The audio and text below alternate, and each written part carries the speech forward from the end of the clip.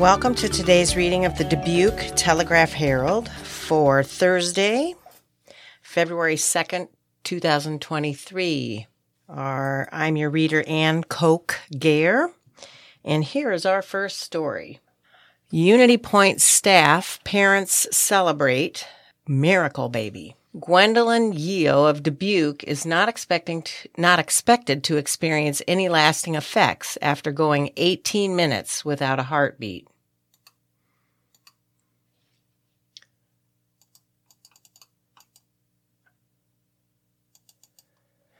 By Elizabeth Kelsey, elizabeth.kelsey at themedia.com. Gwendolyn Yeo opened her eyes, and the staff standing around her Wednesday morning at Unity Point Health Finley Hospital's family birthing suites in Dubuque cooed and smiled. Her mother, Tracy Yeo, looked down at the nearly 3-week-old infant in her arms, dressed in a pink onesie and matching bow. Quote, "These are all very important people, Gwen," end quote, she told her daughter.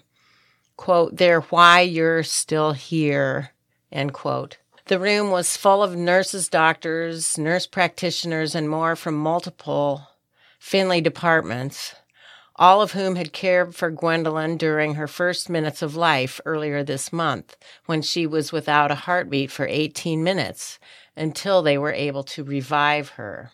After also receiving care in Iowa City, Gwendolyn returned home last week and is not expected to experience any lasting effects, leading her parents and hospital staff to refer to her as, quote, miracle baby. Quote, "It's amazing to see Gwen here.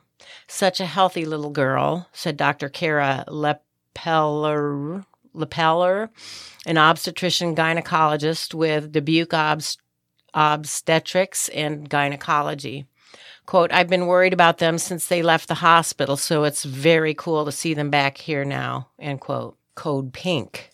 Tracy of Dubuque had a completely normal pregnancy until the morning of January 12th, just 1 week before her due date, when she awoke with severe pain in her lower abdomen. She wasn't overly concerned at first, but her sister-in-law convinced her to go to the hospital. When Tracy arrived, Lepeller recognized the signs of placental abruption. The condition occurs when the placenta detaches from the inner wall of the uterus before delivery, which can deprive a baby of oxygen and nutrients. Most placental abruptions are mild, but there are definitely severe ones that can cause major emergencies. Tracy was told to prepare for an emergency cesarean section. She called her husband, William Yeo, who had just gotten home from working third shift at Dubuque Police Department, and he made his way to the hospital. What they told me when I got her was, "When she's having a contraction, we can't find a heartbeat. That's causing red flags, so we're going to deliver the baby now," end quote, William said. When Gwendolyn was delivered, she was not breathing and had no heartbeat. The only thing I heard was that she was not crying, and that was obviously a bad thing, Tracy said. Quote, "Then we heard Code Pink, and 1 million people were coming into the room. Jenny Scott, nurse manager of Family Birthing Suites, said Code Pink denotes a child or infant in a cardiac arrest who requires resuscitation. Staff immediately began chest compressions on Gwendolyn, who was officially, quote, coded for 18 minutes. Gwendolyn was able to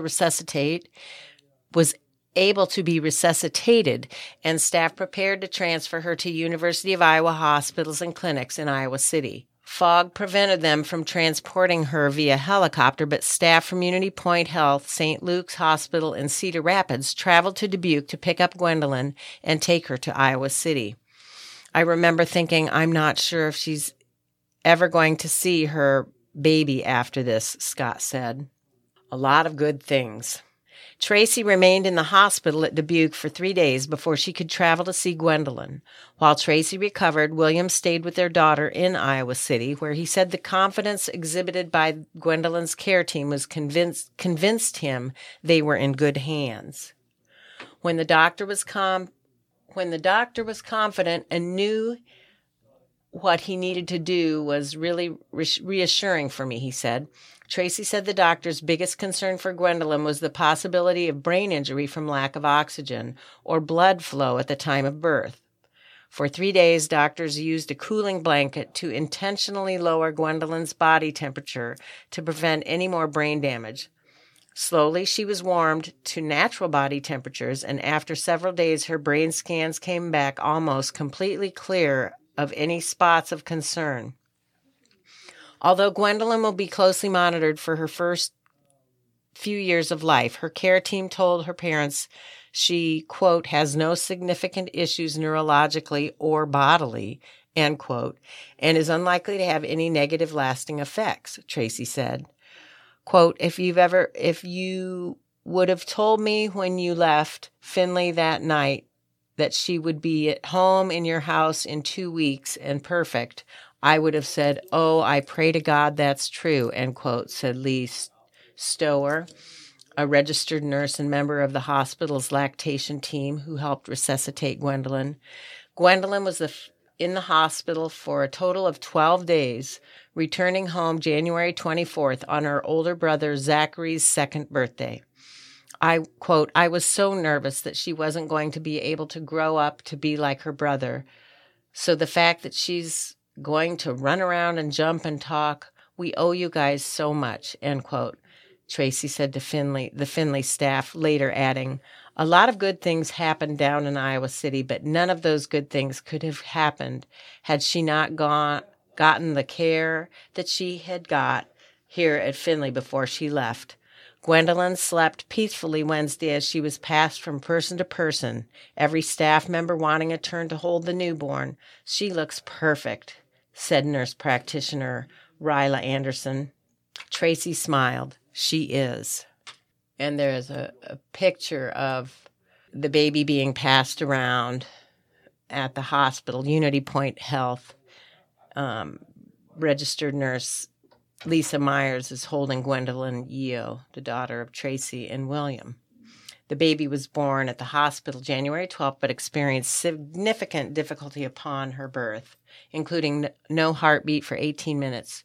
She made a visit to the hospital to meet the staff that helped her, saved her life. On the next article, Foundation marks 20 years of assisting area nonprofits.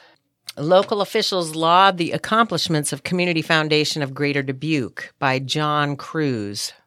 When it was founded in 2003, Community Foundation of Greater Dubuque was nothing more than a post office box in the Roshek building and an idea to provide residents with a way to give back to their community. 2 decades later, that post office box has expanded to a multi-floor office, 25 employees, and more than $100 million in assets. But its founding idea remains intact. Our mission to inspire, giving, and strengthen communities, said President and CEO Nancy Van Milligan, who has led the organization since 2003.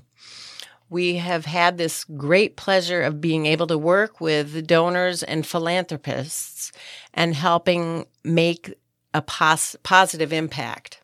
The foundation serves local nonprofits by creating endowment funds for them and individuals wanting to give to charitable causes. Through these endowments, the foundation generates funding to sustain these organizations in perpetuity, along with pooling financial support for what has identified as major issues in the community. Quote, we've really become a connector and help people understand what the needs are in the community, end quote, said Jeff Dana, communications director for the foundation. Quote, if people want to give back to the community but don't know what causes to support, we can help with that, end quote. The foundation has become a major asset for area nonprofits. Caprice Jones, founder and executive director of the nonprofit Foundation of Youth in Dubuque, said the endowments managed by the foundation have propelled many nonprofit organizations in the area to focus less on finances and more on carrying out their missions. Quote, "I think they have been a major impact," Jones said. "By making us sustainable, they put us in a position to better help the people we serve." End quote. Since its founding, the nonprofit has awarded nearly $70 million in grants and hosts more than 270 nonprofit endowment funds in 7 Iowa counties: Allamakee, Clayton, Clinton, Delaware, Dubuque, Jackson, and Jones. Founding board member John O'Connor said he and other community leaders started laying the groundwork for the foundation in 2001. At the time, numerous other communities in Iowa already had community foundations, but Dubuque was without one. Quote, "They tried to get one started here 10 years earlier, but it never got off the ground," O'Connor said. "We put a group of people together to try to kick it off." End quote. With support from local businesses, O'Connor said the Community Foundation of Greater Dubuque's founding board was able to raise $950,000 in seed money. From there, the organization continued to grow through establishing endowments, partnering with other nonprofit organizations, and starting several of its own philanthropic initiatives, such as Every Child Reads, a program to improve early grade level literacy in the area. Van Milligan said the foundation has had many successes since it has launched, but she is particularly proud of its work to help bring to life another notable Dubuque nonprofit organization, Crescent Community Health Center. In 2005, the foundation partnered with Dubuque Area Chamber of Commerce to establish Envision 2010, a community vision process that established projects to address critical needs in the community. One of those projects was the creation of a new community health center.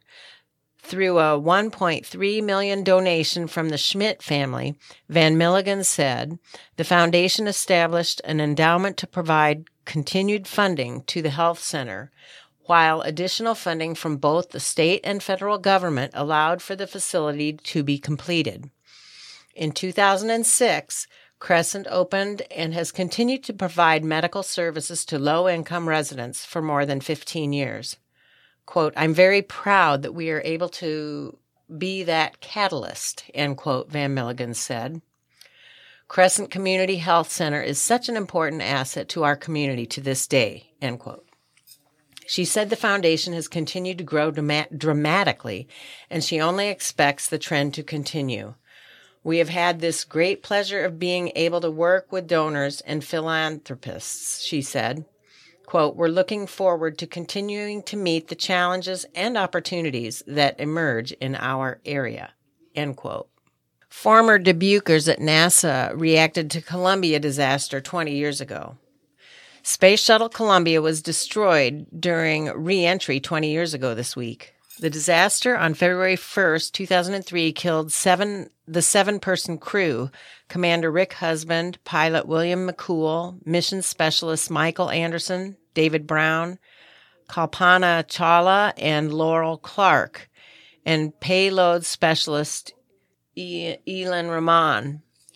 The shuttle broke apart over Texas, just 16 minutes away from its landing area in Florida. The Telegraph-Herald reached out to NASA and affiliated employees with tri-state area ties in the wake of the disaster. Here's how the TH reported on their reactions in its February 2nd, 2003 edition. Ex-Dubuquers say NASA family reeling. The death of 7 astronauts aboard the Columbia Space Shuttle Saturday is a loss felt by the entire NASA family, according to 3 former Dubuque residents who work for the space program. "When something like this happens, part of our family has been lost, and it's a saddening moment," said Bob Zettner, Jr., whose company is contracted to do engineering and technology development for NASA. Zettner, a 1976 graduate of Wahlert High School, said he was glued to the television Saturday after hearing that the Columbia disintegrated over Texas, just minutes from landing in Florida. This is a very tight-knit community, and for those of us that work in the space community, it's much more than a job, Zettner said. Mark Fearing, a NASA flight director and Wahlert graduate, said he felt sympathy and shock when he heard the news. I'm mostly thinking about the families, their children, and the fact they are people just like you and me, Fearing said. Houston was fairly quiet Saturday afternoon, which Fearing guessed was because people were watching the news. Quote, when something like this happens, it not only touches the nation but our community because it's such an integral part of our lives, end quote, said Terry Kane, whose husband Leroy Kane is a former Dubuque resident and NASA flight director. Leroy was involved in the Columbia mission and was in lockdown at the Johnson Space Center for most of Saturday following the explosion, Terry said. NASA officials have to make sure of all the recorded data is secure, she said. When her husband phoned her Saturday afternoon, Terry said he could only talk for a few minutes but was pretty broken up. Although Fearing was not involved with the Columbia mission, he said he did have the chance several years ago to work with Rick Husband, one of the astronauts that died in the explosion. Quote, he was one of those people that everyone liked immediately, Fearing said. He guessed that the Columbia ground crew was surprised by the phase at which the shuttle experienced trouble, Fearing said. He doesn't remember any incidents that have occurred in a shuttle's re-entry. However, he said no mission is without risk. Zettner agreed. In any endeavor where there is great gain, there is great risk, he said. Police, next article, Dubuque police seeking to identify man seen interfacing with 2 missing teens. Dubuque police seek the public's help in identifying a man recently seen, quote, interacting with, end quote, 2 missing teens. Quote, this person is not suspected of criminal activity, but was recently observed interacting with Emily Dudney and Liliana Carey, both of whom are listed as missing from Hillcrest Family Services of Dubuque, says a press release from police, which included a photo of a man in a green coat or sweatshirt. Emily, 5 feet 4 inches tall and weighs about 125 pounds, with brown hair and blue eyes. Police said the 14-year-old was last seen wearing a blue jacket, brown shirt, blue jeans, and black Crocs brand shoes. Liliana, 5 feet 9 inches tall and weighs about 160 pounds, with light brown/blonde hair and brown eyes. The 15-year-old was last seen wearing a gray hooded sweatshirt and jeans. Lieutenant Brennan Welsh told the Telegraph Herald that because the investigation was ongoing, he could not share many details. However, he said the Hillcrest listed the 2 girls as runaways on January 25th. Since then, the investigators have been working with families and checking city traffic cameras, he said. They did locate these girls on traffic cameras walking around downtown Dubuque and noticed that they interacted with the male individual. He emphasized that the individual is not a suspect in the case. Officers hope he might be able to provide information on the conversation he had with the girls that could offer clues as to their whereabouts. We have very few leads at this point, so we're hoping that he can point us in the right direction and mention anything that can help shed some light on the situation, Welch said. Anyone who can help identify the man or has information on the girls should contact Investigator Clark Edgedorf at 563-589-4430 or CEGDORF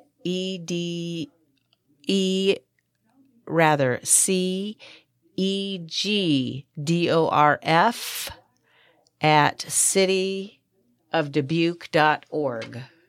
On to the opinions section.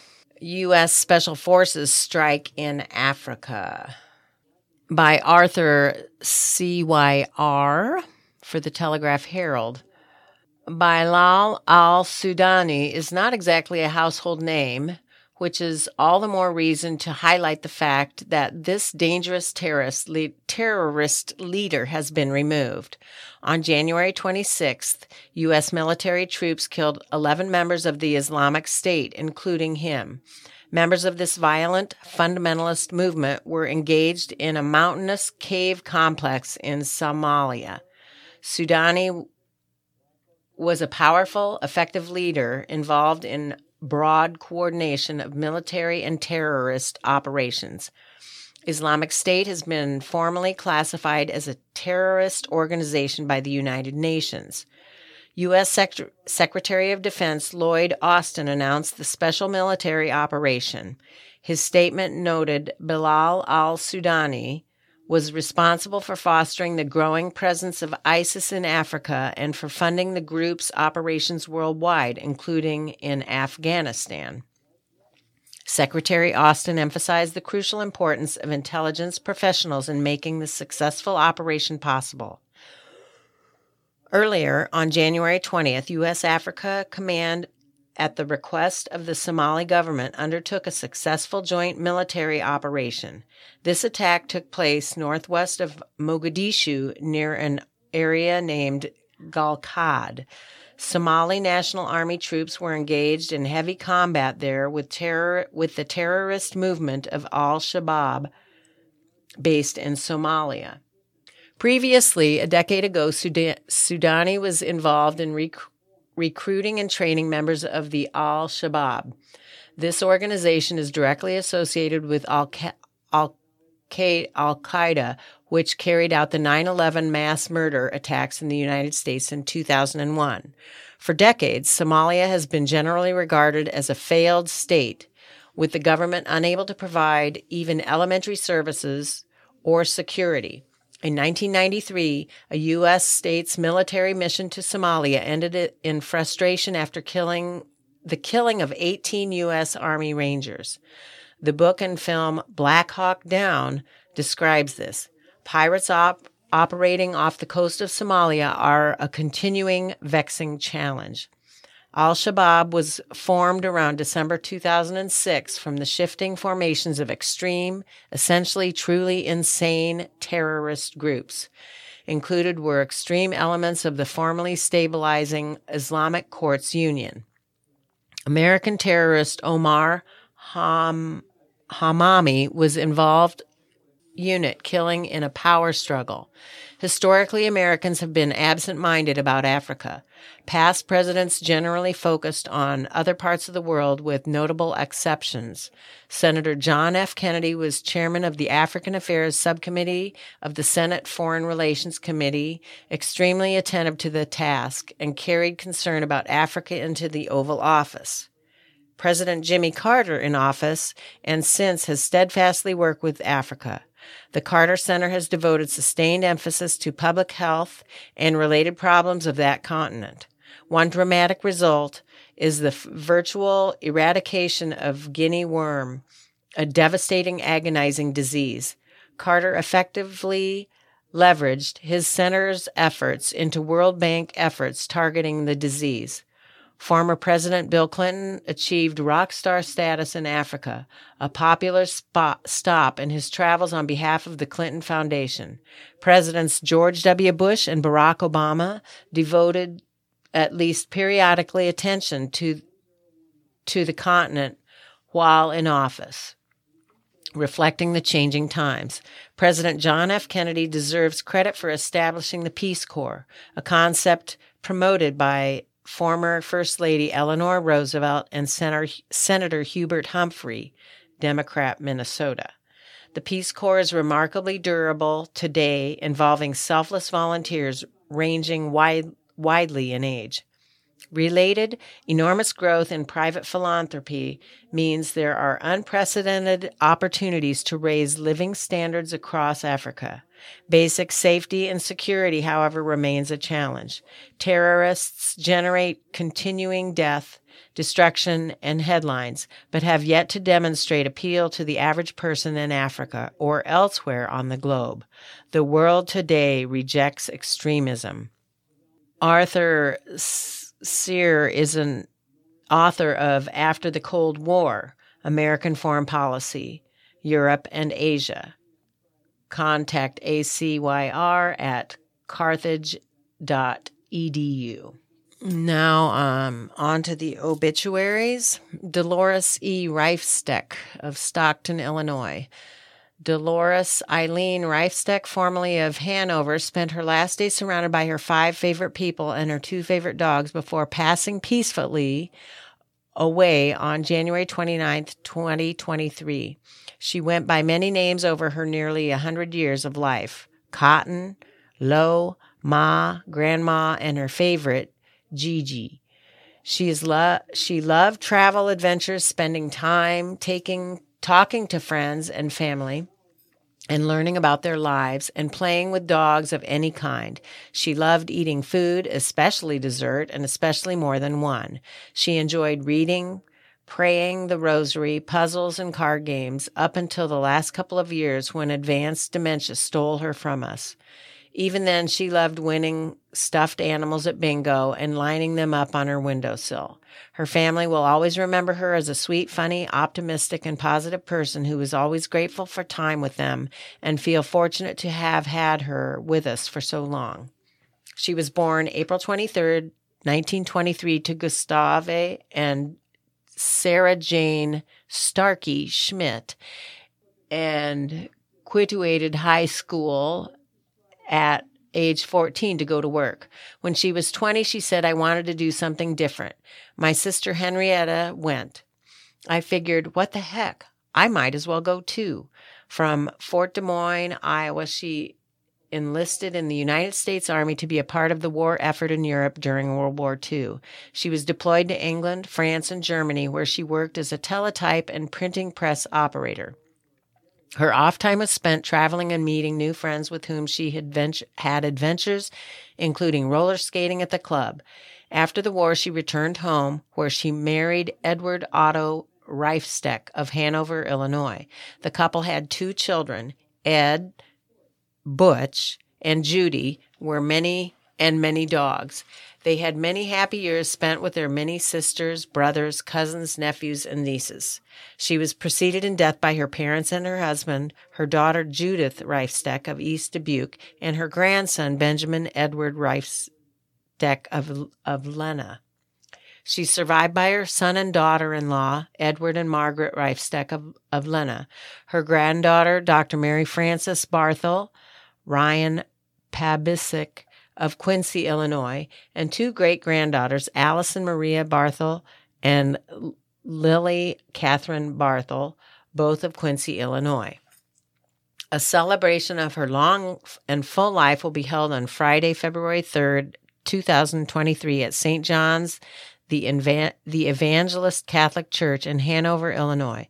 A Catholic funeral mass will be held at 10 a.m. with a visitation to be held from 9:30 a.m. until the time of the service. Burial will take place at Evergreen Cemetery in Hanover, Illinois, with military honors to take place. Fort Joachim B. Tatiana will be officiating. A memorial has been established in her memory. Condolences may be sent to the family at www.leamonfh.com. Lisa A. Wood of Webster City, Iowa. Lisa Wood, 53, of Webster City, passed away peacefully, surrounded by her family on Monday, January 30th, 2023. Visitation will be from 5 p.m. to 7 p.m. Friday, February 3rd, 2023 at Foster Funeral and Cremation Center. Funeral services will be held at 11 a.m. Saturday, February 4th, 2023 at the funeral home. Burial will be held at Calvary Cemetery at a later time. Lisa Ann Link, daughter of Leo and Jean Benzer Link, was born December 12, 1969 in Dubuque.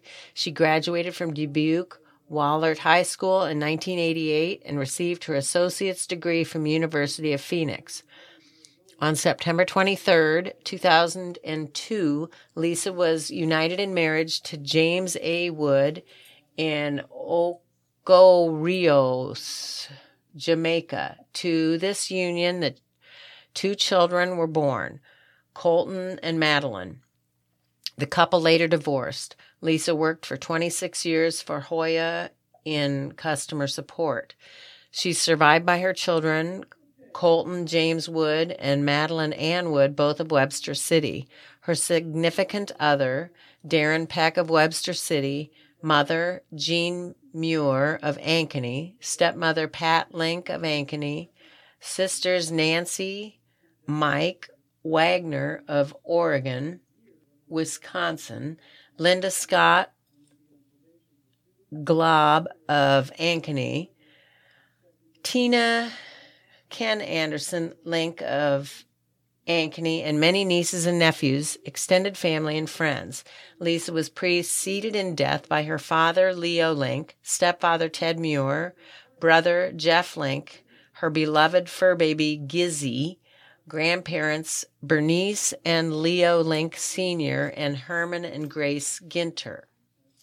She was a member of St. Thomas Aquinas Catholic Church. Lisa loved to spend time with her kids and family. She enjoyed boating, camping, bowling, and playing darts. In lieu of flowers, memorials may be left to James Wood in Lisa's honor to establish a scholarship for her children. Sally Schiffer. Marcella L. Sally Schiffer, 98, of Key West, formerly of Lamont, passed away on January 31st, 2023, at Bethany Home in Dubuque. Mass of Christian burial will be at 11 o'clock a.m. on Friday, February 3rd, 2023, at St. Joseph Catholic Church, Key West, with Monsignor Thomas Toll officiating. Visitation will be from 9 to 11 a.m. on Friday, February 3rd at the church. Burial will follow at Holy Rosary Cemetery in Lamont. Leonard Funeral Home and Crematory, 2595 Rockdale Road, is assisting the family. Sally was born on June 18, 1924, in Lamont, daughter of Nicholas and Cecilia Schilling Pitts. She was united in marriage to Elmer Schiffer on October 5th, 1949, at Holy Rosary Catholic Church in Lamont. He preceded her death on April 7th, 2018. She was a hard-working farm wife alongside Elmer. She milked cows, tended her chickens, and tended her 3 gardens. From her gardens, she did a lot of canning, gathered bushels of potatoes, and topped it off with her beautiful flowers around the edges. She was also an amazing cook and baker, and people raved about her fresh bread and pies. She also enjoyed going dancing with Elmer and a good game of euchre. She was an avid Chicago Cubs and Hawkeye fan and was a member of St. Joseph Key West Parish and Catholic Daughters of America.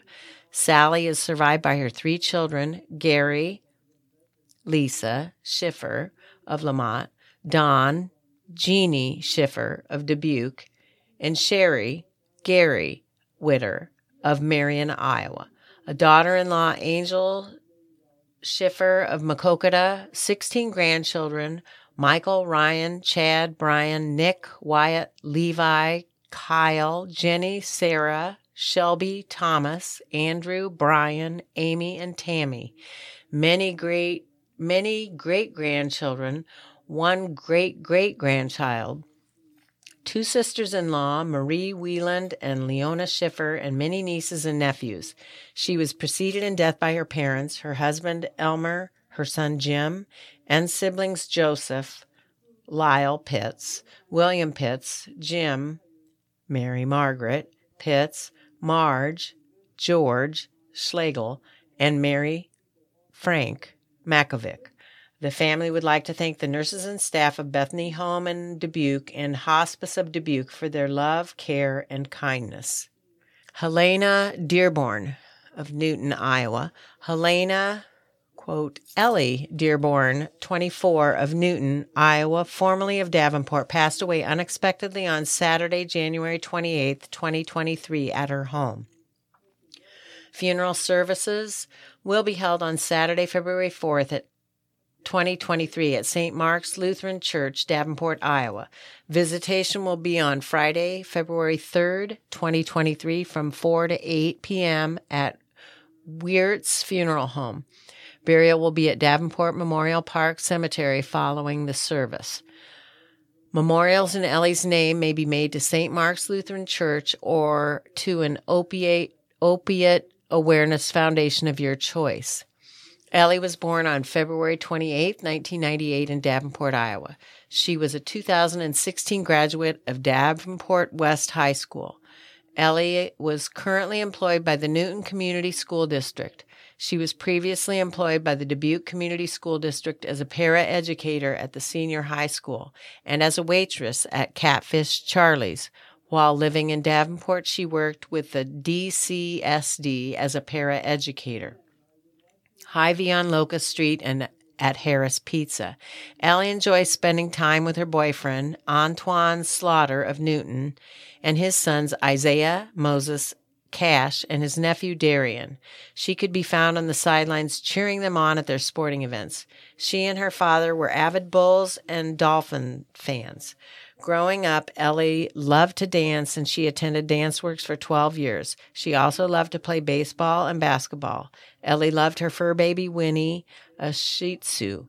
Ellie loved spending time with her best friends and partners in crime, Claudia and Megan, who were inseparable for most of their lives.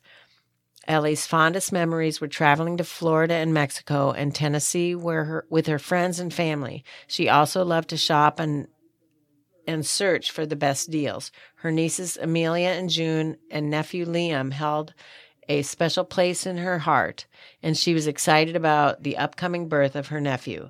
Those left to honor her memory are her mother, Darcy David Mosier Fondell of Davenport, Iowa, father Stephen Dearborn of Newton, Iowa, brothers Blake, Venetia Mosier, Alex, Holly Dearborn, and Stephen Ebony Dearborn, all of Davenport, Iowa. Nieces Amelia and June, nephew Liam, and another nephew due next month, along with her best friends Megan D. Reimacher and Claudia Hesselberg.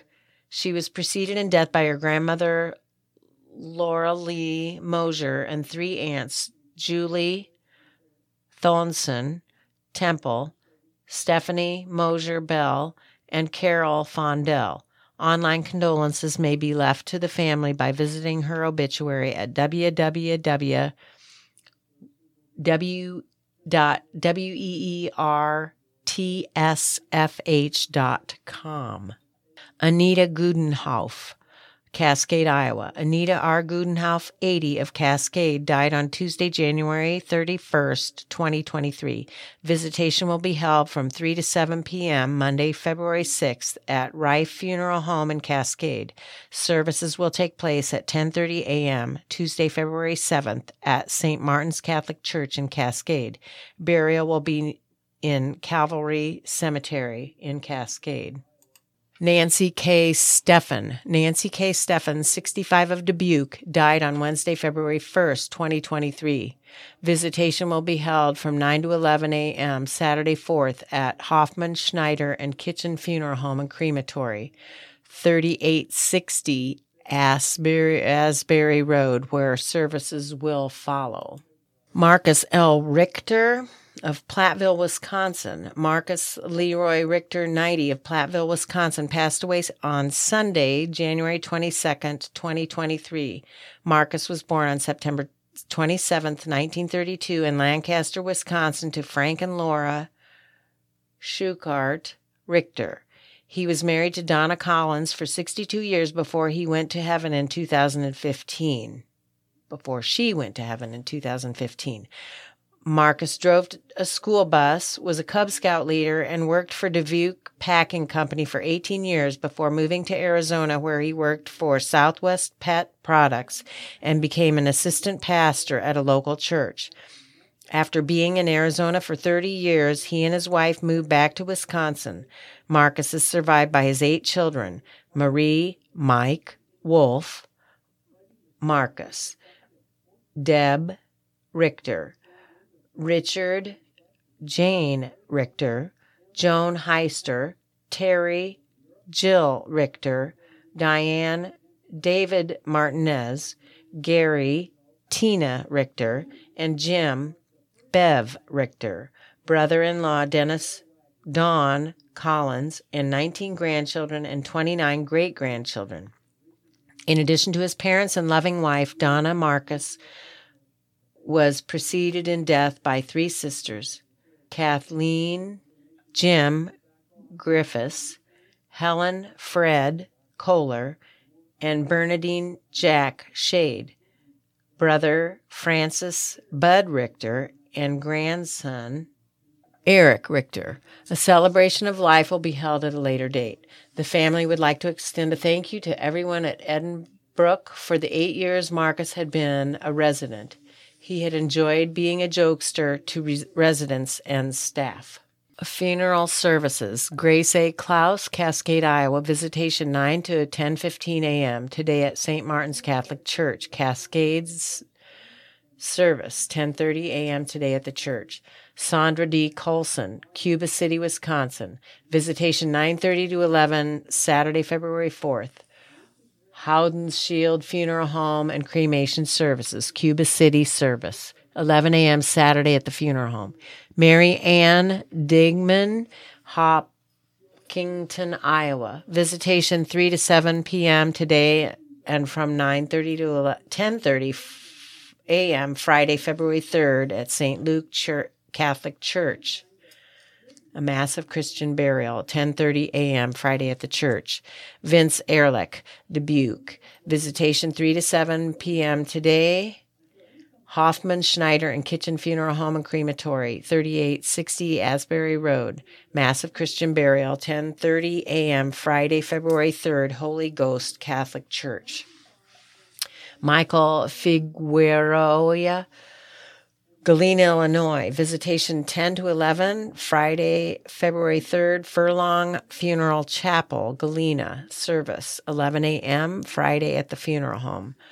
William A. Frederick, Dubuque. Visitation 9 to 10:30 a.m., Friday, February 3rd of the Church of the Resurrection. Service, 10:30 a.m., Friday at the church. Laura Joyce, Bloomington, Wisconsin. Visitation 4 to 7 p.m., Friday, February 3rd, and 9:30 a.m., 9 to 10:30 a.m., Saturday, February 4th, St. Mary's Catholic Church, Bloomington, Mass. of Christian burial, 10:30 a.m., Saturday at the church. Michael Klein, Verona, Wisconsin. Visitation 10:30 to 11 this Saturday, February 11th at St. Anthony Catholic Church. Service 11 a.m., February 11th at the church.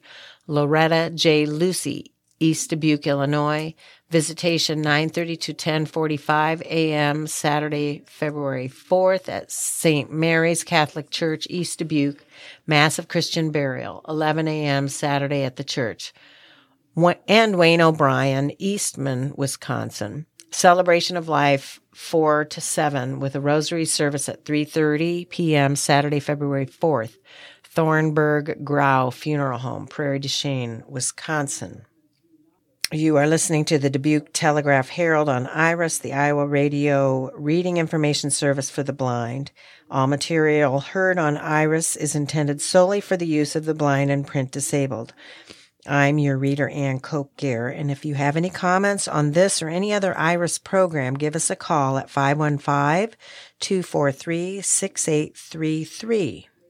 Ukraine hails French gift of radar.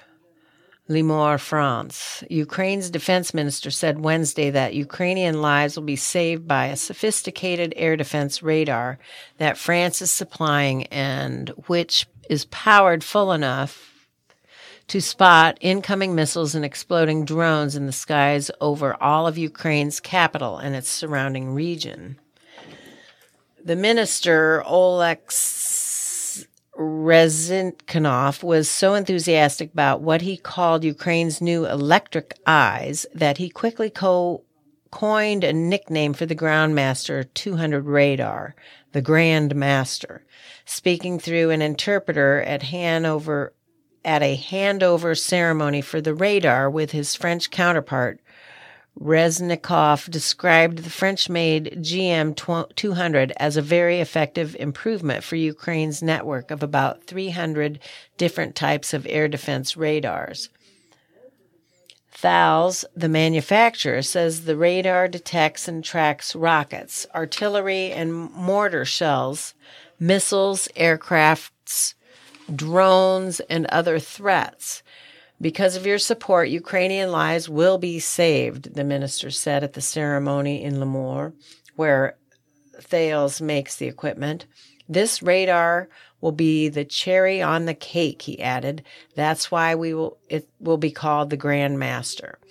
The French Defense Minister, Sébastien Lecornu, said the GM-200's range of 155 miles would enable it to watch the skies over Kiev and the Ukrainian capital's surrounding region, although it wasn't clear whether that's where Ukrainian forces intend to deploy it. The radar is transportable on a truck. Thales says it can be deployed in 15 minutes and be moved to another location in 10 minutes, making it a harder target to hit.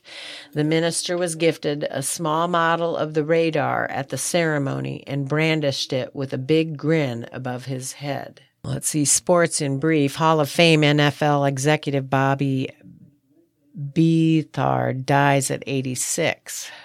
Bobby Beathard, the architect of 4 Super Bowl winning teams with 2 different organizations during his lengthy tenure in football, has died.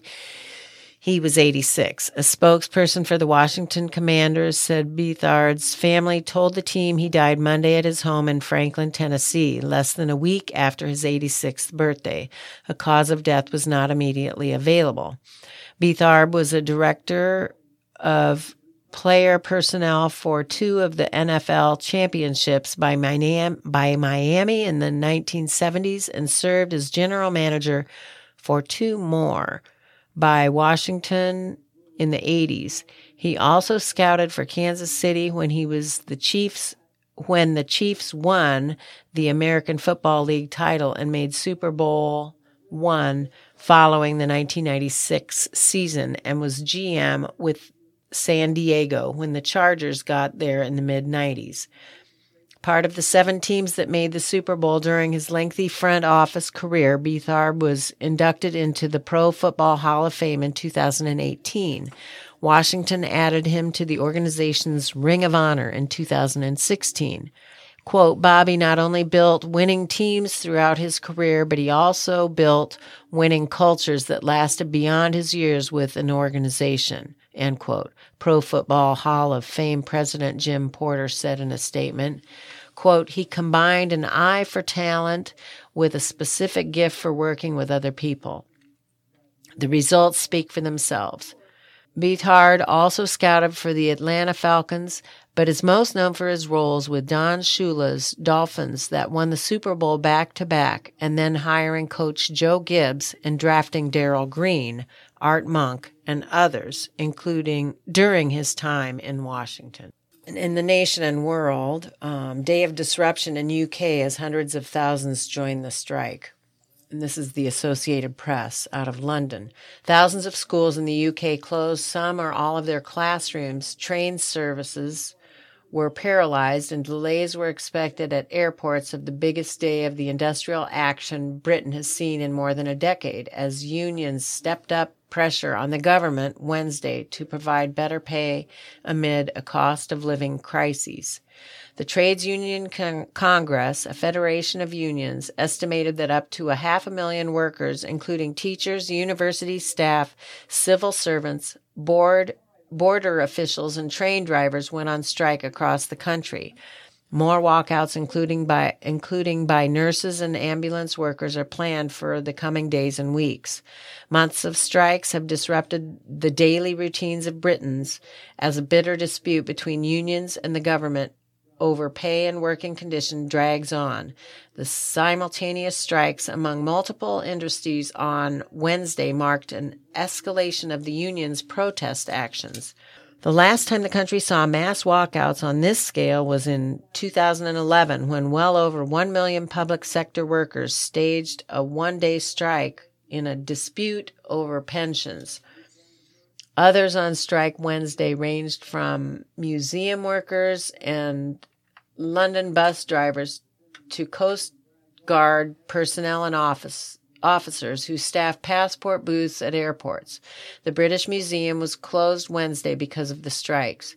Union bosses argue that despite some pay increases, such as 5% of the government's proposed to teachers, the UK's soaring inflation has plunged scores of public sector workers into financial difficulty because their wages have failed to keep pace. Teachers, health workers, and many others say their wages have fallen in real terms over the last decade, and the surge in living costs that began last year exacerbated the problem.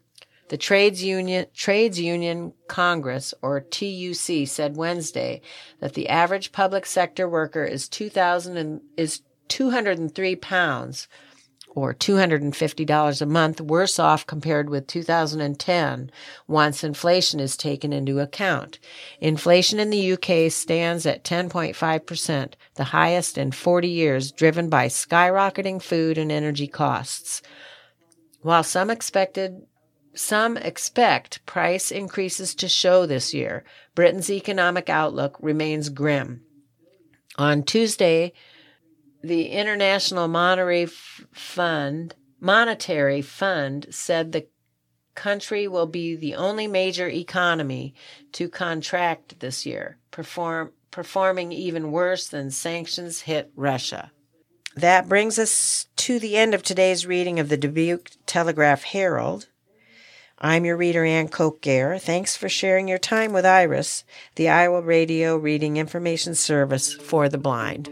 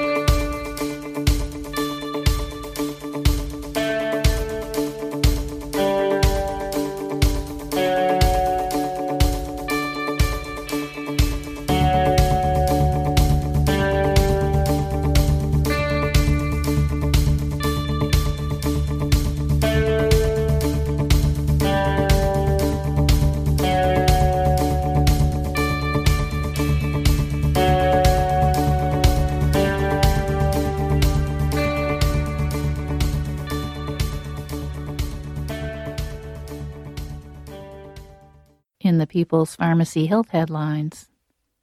At high doses, nonsteroidal anti-inflammatory drugs like diclofenac, ibuprofen, or naproxen may increase the risk of kidney problems. The study that revealed this used de-identified medical records of more than 750,000 active-duty U.S. Army soldiers. Consequently, these were active, young, and middle-aged adults.